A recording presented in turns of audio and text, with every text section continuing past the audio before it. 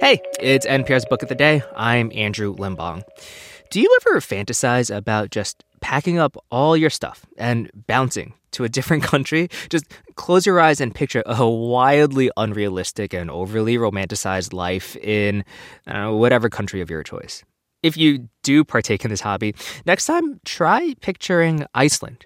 By certain metrics, it seems like a pretty sweet place to live, particularly if you're a woman. Why that is the subject of today's interview. It's with Eliza Reid, Iceland's First Lady. She interviewed Icelandic women from all walks of life about what their lives are like and what the country does to make it that way. Then she wrote a book about what she learned called Secrets of Språkar, and her conversation with NPR's Leila Fadel starts with her explaining what that last word actually means. We're going to take a moment now to teach you a word in Icelandic. It's an important one to know. Ready? The word is språkar. It means outstanding women. And what I love about it is that if you can think in English of all of the words we have to describe only women, I can't think of any that are positive. Oh. And this is a really positive word.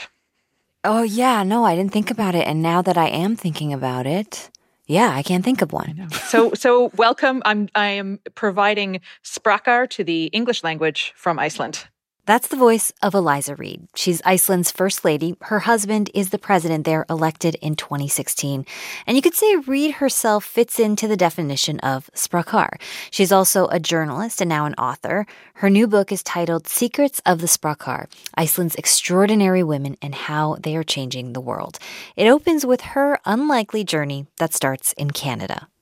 You grew up on a small farm outside of Ottawa, Canada? Yeah, just outside of Ottawa, Canada, yeah. Yeah, and you go to graduate school at Oxford University in England. You hit it off with this guy who's also a foreigner, older, and it just so happens that he'll be the future president of Iceland. I mean, exactly. Come on! I know, it's ridiculous. And it was funny because when this first happened, I was always asked, did you ever think when you were growing up on the farm in Canada that you'd become First Lady of Iceland? And I was like, yeah, no, I never thought that. Right. So you write this book is a love letter to Iceland, and it's also a tribute to the women who've shaped you in your adopted country. Could you talk about how you started it? Well, Iceland has topped the World Economic Forum's Global Gender Equality Index for the past 12 years. And we're a small country. We're 350,000 people. So every time we top lists or come up high, we all talk about it because we're really excited.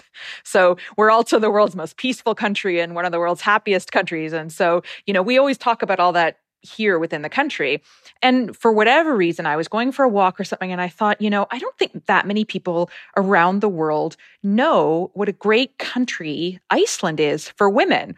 So I went about doing that. I tried to find about almost 40 women who I spoke to who are from all walks of life and all backgrounds and talking about their lives in the context of different dimensions of society to really paint a portrait of what life is like in the society. And then I do have this narrative thread of my own experience of being an immigrant woman here, of becoming First Lady and what it's like to serve in a role with these sort of strange, almost gendered expectations as well, and how we can all make the most of unexpected opportunities. Speaking of the people you interviewed in the book, as you mentioned, you spoke to over 40 women from all walks of life, so many different fields of work. I was hoping you could tell the story of Unnur Brá Konrádsdóttir, a working mom and member of parliament who regularly brought her baby to committee meetings.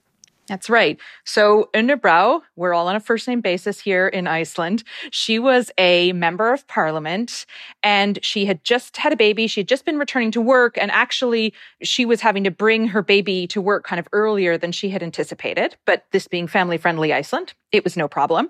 And as I think any parent out there will know that, as organized as you are, the exact moment when you really need your baby to be quiet is the exact moment when they wake up. And so she had to address a point of order in Parliament when that was a law that she had been putting forth. And she was nursing her baby, breastfeeding her baby there at the time because she wasn't expecting to have to go and stand up. Yeah. But this moment came up and she thought, well, I'll just walk up to the pulpit here and make my point of order while I'm nursing the baby. And that's what she did. And she stood up, delivered her speech, went and sat back down.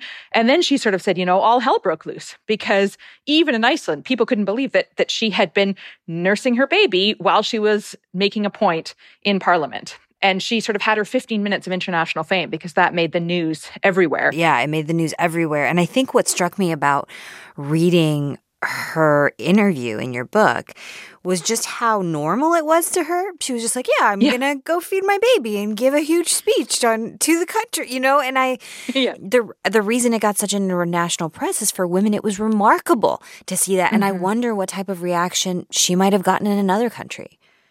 I wonder too. And I get maybe it depends on the country, but to her, it was a very practical thing that probably any new mother would do in a practical situation, which is I want to minimize the fuss that my baby is causing other people. Right, exactly. Exactly. But you do say that it's not a gender paradise, that there still are issues that need to be addressed. Let's talk about those. Absolutely. And one of the things I'm really most proud of here is that anybody you speak to in Iceland who talks about the good things will then follow that up with the word but, because we're very careful to say that. And I would say in Iceland, we have relatively high rates of reporting of gender-based violence. And that's part of what we call the Nordic paradox, because our friends in the other Nordic countries also see this. And we don't know, does that mean that there are just straight up more cases of gender-based violence? Or is it perhaps an idea that there is less taboo about coming forward about these issues, or more trust in the police that people can make these accusations, or broader definition of what gender-based violence entails? But regardless of any of that, these numbers still exist. The women's shelter in Reykjavik was full and has been during the COVID pandemic. And this is also an ongoing issue that we need to be tackling and need to be dealing with. But hopefully, we're moving forward with that a little bit more. There's a really interesting case coming before the European Court of Human Rights very soon of a group of women here in Iceland who are actually suing the Icelandic state because they feel that their cases for gender-based violence, weren't being taken seriously enough through the existing legal mechanisms that are here in Iceland. So it'll be really interesting to follow what happens in that case. That's fascinating. Yeah. Well, this conversation has been so interesting. I really appreciate your time. But I have to ask you before I go, I picked up your book. I open it the day before I'm supposed to start my job as host of Morning Edition at the beginning of this month. And the first line, or one of the first lines, is, in Iceland, it's considered bad luck to start a new job on a Monday. This is a Sunday night. And I thought, oh my gosh, what does this mean for my future as a host of Morning Edition? I think we'll give you an exception because you're not in Iceland. Okay, good. All right, I will take that. Thank you so much. Eliza Reid is the author of the book Secrets of the Språkar. This was a joy. Thank you so much. Thank you so much. It was really fun.